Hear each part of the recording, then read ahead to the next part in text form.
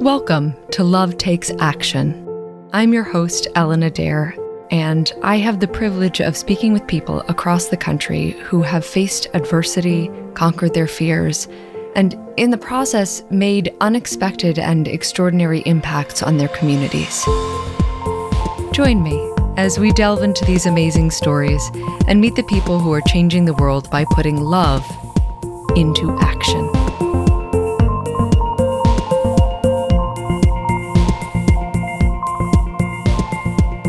Love Takes Action is brought to you by New York Life, helping people build better futures since 1845.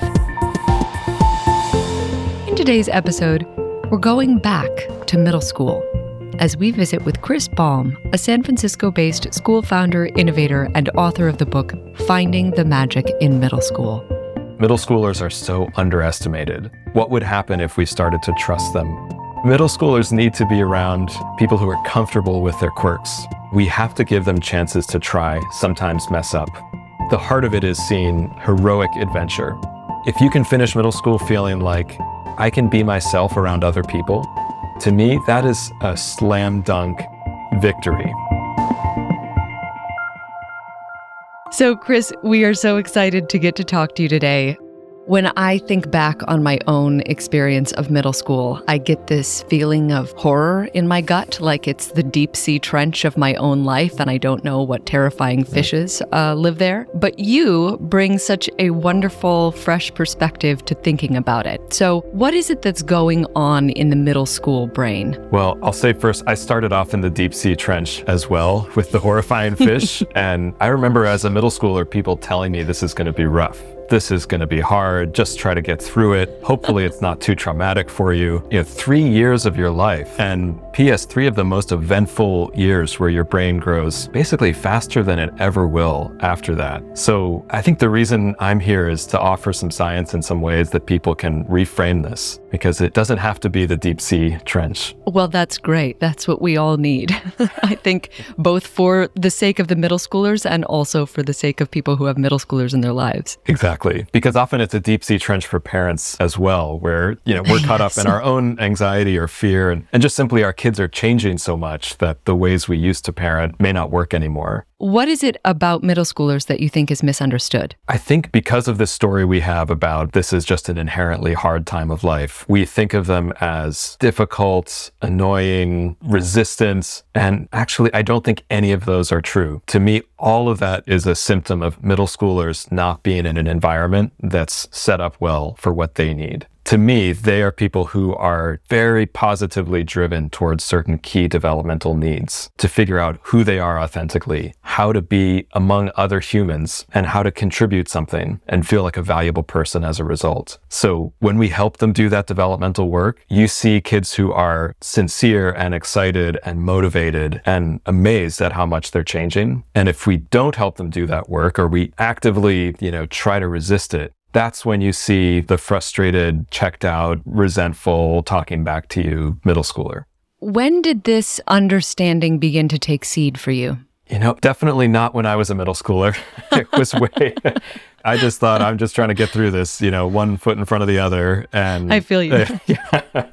When I was in college, I was just starting to reflect and realizing I'm not sure if it had to be this bad. Like, is it inherently a terrible time of life, or is there something up with how we structure it that makes it like that? So then I decided to teach. I became a student teacher in a 7th grade classroom in Philadelphia. And that just shocked me so much, because I felt like all of a sudden I was trying to force kids to do things that were not at all what they were motivated to do. And I was really asking myself, is that just how it has to be? Is school about kind of dragging you reluctantly into learning something? Or can it be different? Can we tap into those motivations to fuel what we're trying to do in school? And goes without saying, since I've been doing this now 20 years more, I really feel the latter, that you can make this time one that's powered by middle schoolers' motivations and not fighting against them.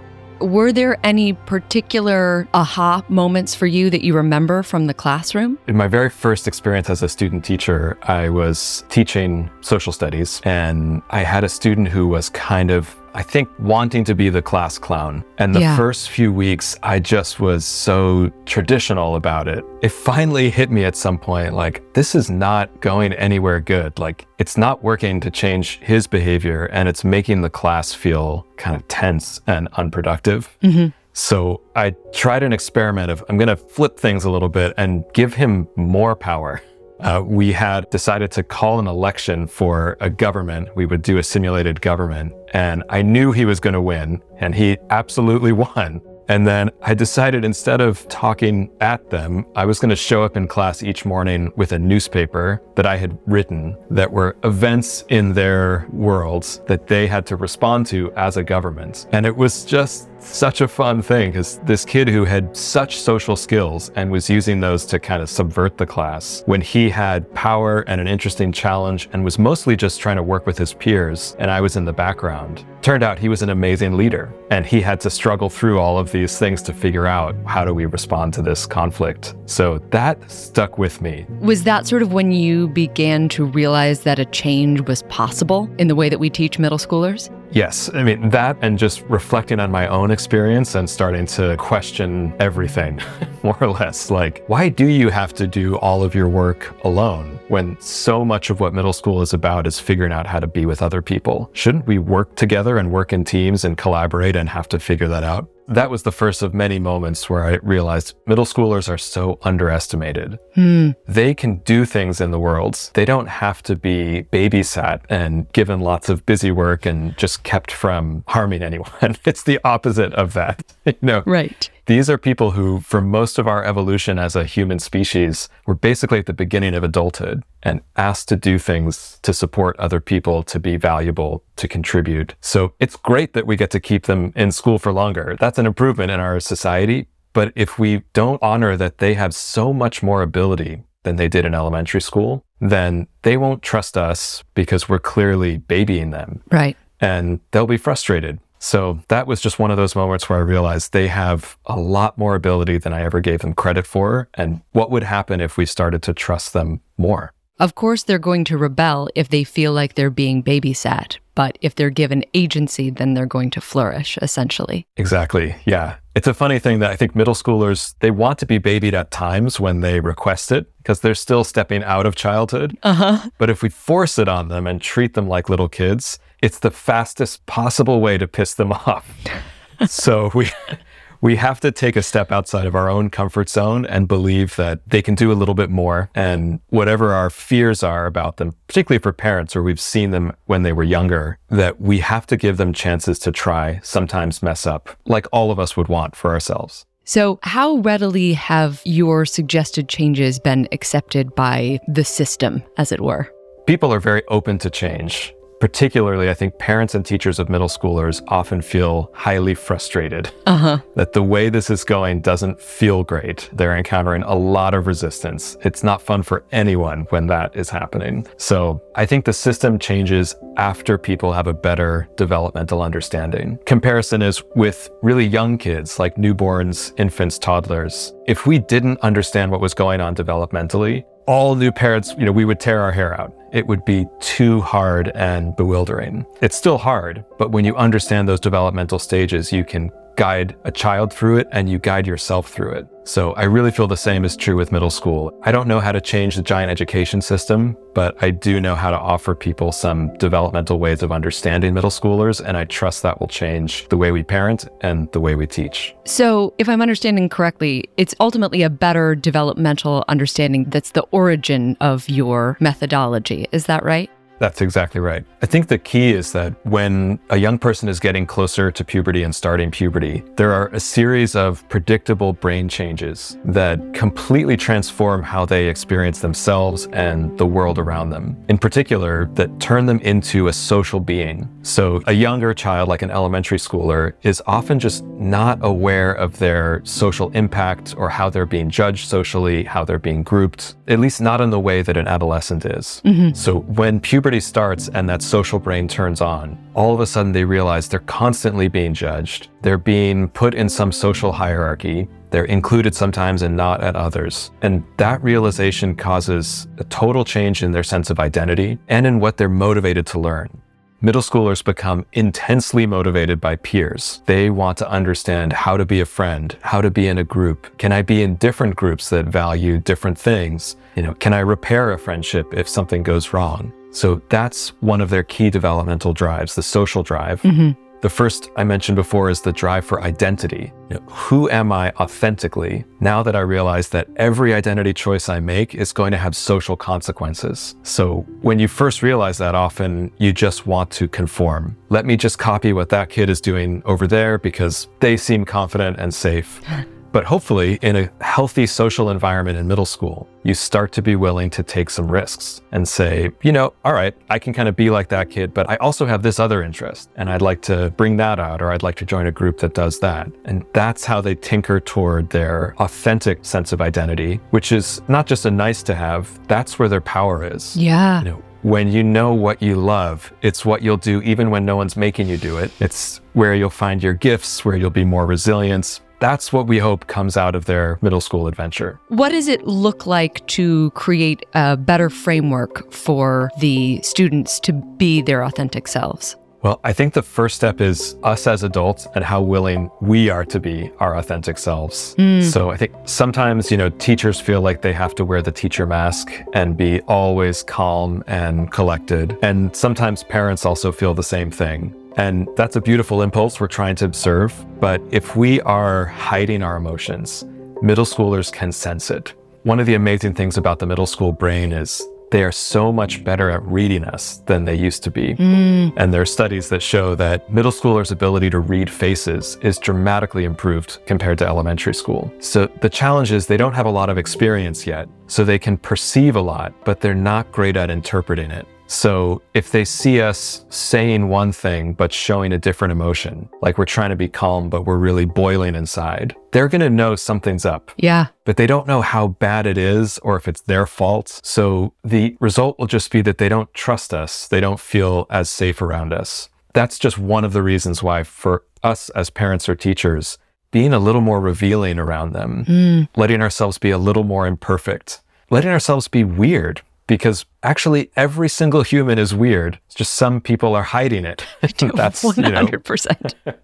So middle schoolers need to be around people who are comfortable with their quirks. It's why in a lot of middle schools, the art teacher has the best relationship with the students because sometimes they're the ones who have the most permission to be themselves. Are there challenges to empowering middle schoolers that you've seen? There are still boundaries as we're trying to be more authentic. It doesn't mean we share every adult concern on our minds. And sometimes I think people get stuck and say, I can't share everything with them. There's some things that are not appropriate. Of course, it's more just about taking steps in that direction, especially for parents. As if we're used to parenting them as they were, at 5 years old or 8 years old, the way we talk to them, how much we reveal about ourselves, it really needs to change when they get toward puberty. Just as a way to honor them and start to connect on terms they're now capable of, more complexity, and to ask them questions about what their social world is like, how their identity is evolving. Those are fun questions for middle schoolers to get to explore that you couldn't necessarily ask a 5-year-old or an 8-year-old. What does a curriculum that is more empowering for middle schoolers look like? I think the first part of it is understanding that our social skills and our emotional skills shouldn't be left to chance. I think in the past, people thought, it's all personality. Some people are just volatile, or some people are just good at making friends. But to me, one of the most optimistic findings over the last 20 years of research is it's not chance, it's not personality, it's a skill, it's a set of skills. And you can teach those skills. And middle school is probably the optimal time, I would say, in our whole lifespan to teach social skills in particular, because it's when our brains have just opened to the social world and this flood of information is coming in about all the social dynamics around you. Yeah. So they're naturally interested, so we may as well teach to it. That's why I think things like social emotional learning are fantastic parts of a middle school curriculum. Ideally, not just in a way where we're talking about emotions, but we're helping them process emotions and social situations as they're happening. Can all of your innovative ideas be scaled for larger classrooms? To me, the core of this is about changing adult mindsets. So if a teacher in a classroom feels that middle schoolers are just a squirrely, difficult bunch, that's the mindset that needs to change.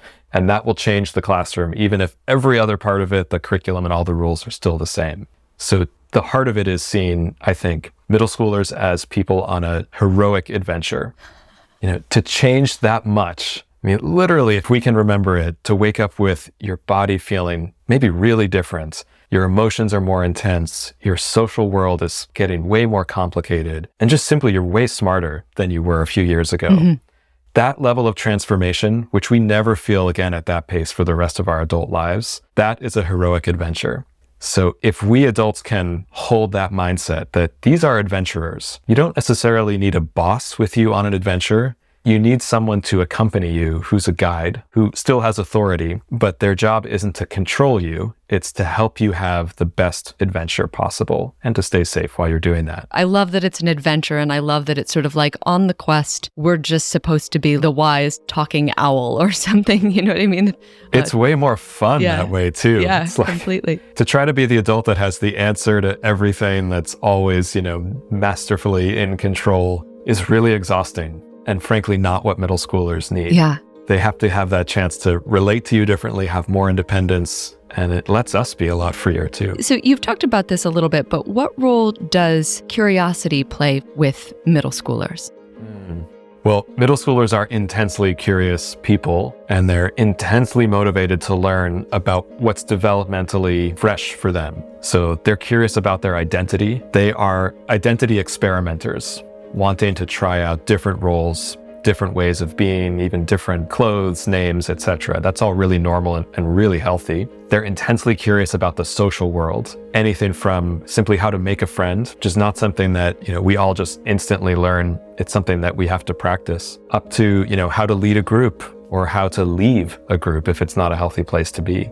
And they're intensely curious about the real world. I think sometimes middle schoolers think that they are practically adults because they can kind of read us better, they can see through us. Mm-hmm. And they want to feel like what they're doing is relevant and isn't just busy work. So if we can meet those curiosities about themselves, others, and the real world, help them test out ideas, then that's when you see them being highly motivated. Do you think it's important for them to name their curiosity? We don't ever want to slow down their experiments. So sometimes they just need to try out something they're curious about for one day only. Today, I think I might be a theater kid and I'm just going to talk about musical theater all the time. Mm-hmm. I identify. Yeah, okay.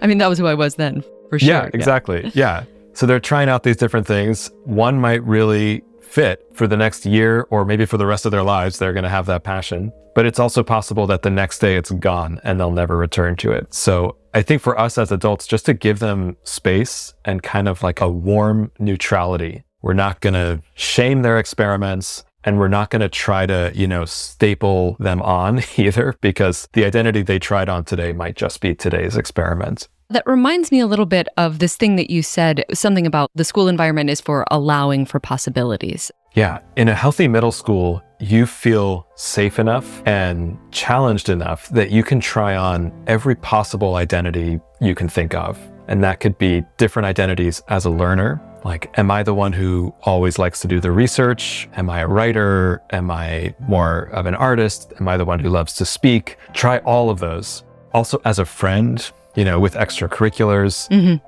In an ideal world, they get to run as many identity experiments as possible without social consequences. And that way they start to figure out which of these is really me, and get comfortable asking that question, because we're probably not done with that as adults. We're still testing out parts of our identity or wondering if this is the core of who I am or not. And we want them to be comfortable on that quest for an authentic sense of self. Do you have recommendations for how parents can enable that in their middle school age children as well? A couple things. So one thing for parents is that same rule of let yourself be weird. Right.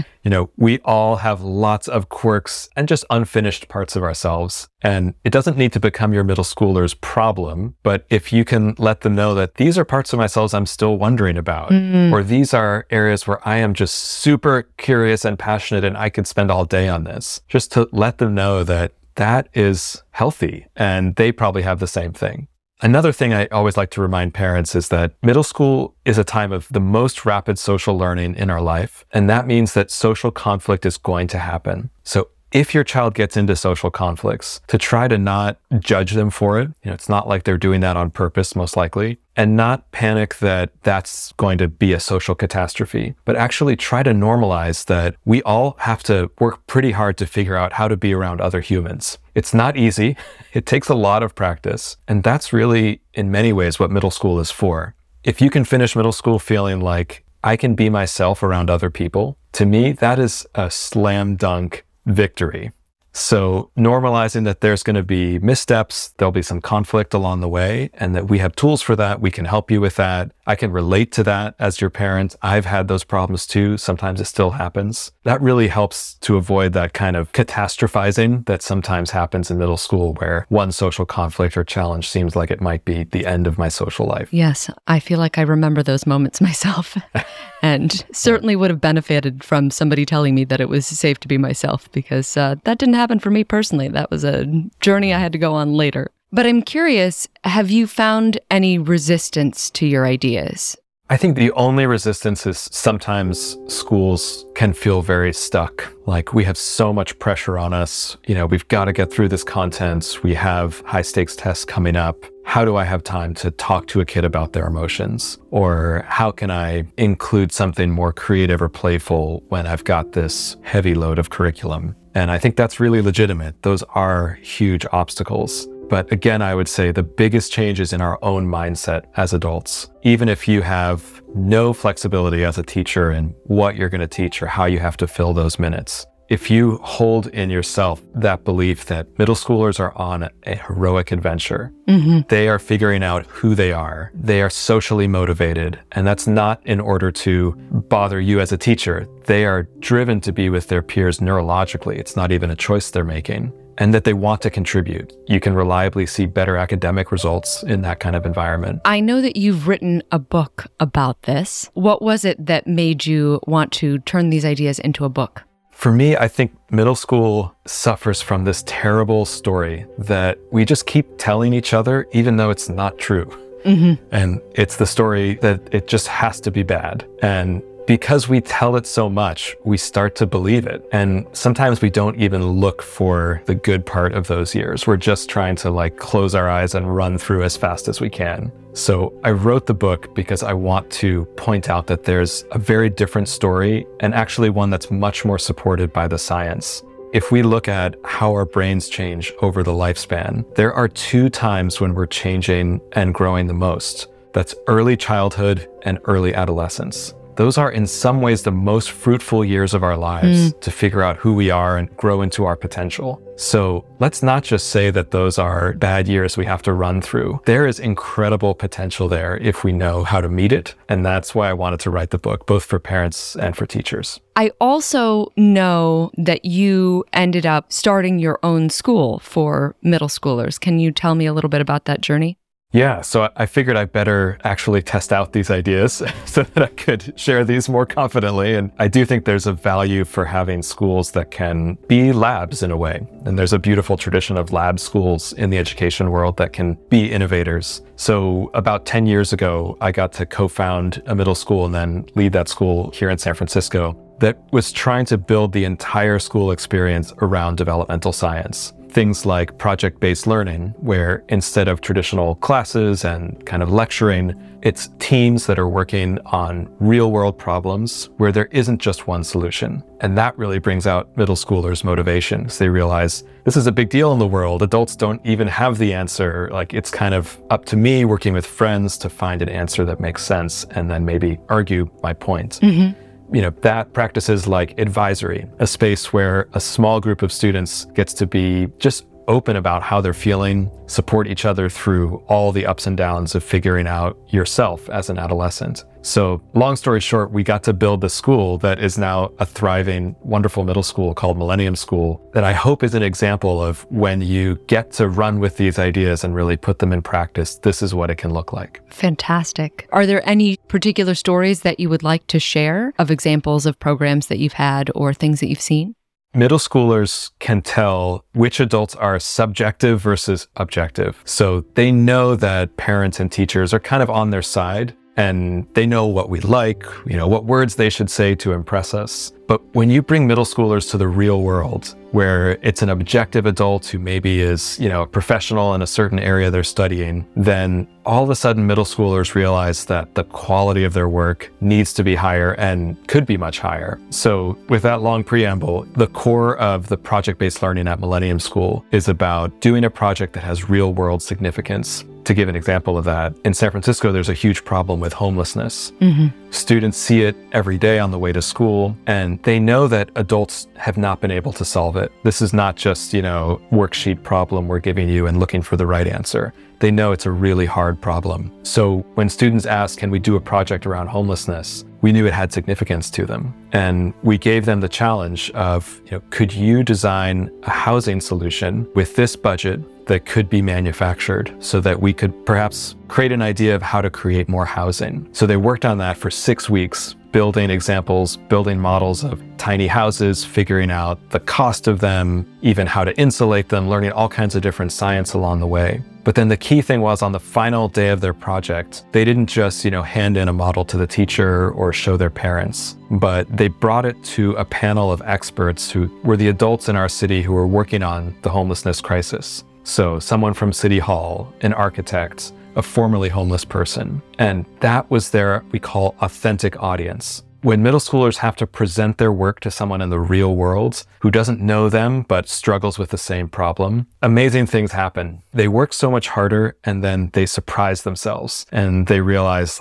I have something to say here, and this adult actually listened to me. They asked me questions. They took me seriously. And that really changes their sense of who they are. They start to feel like, I can look you in the eye, I have something to say. It's very different from the kind of stereotypical middle schooler who's too checked out to even talk to you. These are middle schoolers who feel like they have something to offer. What changes do you see in a student when they realize that they are being celebrated for their uniqueness?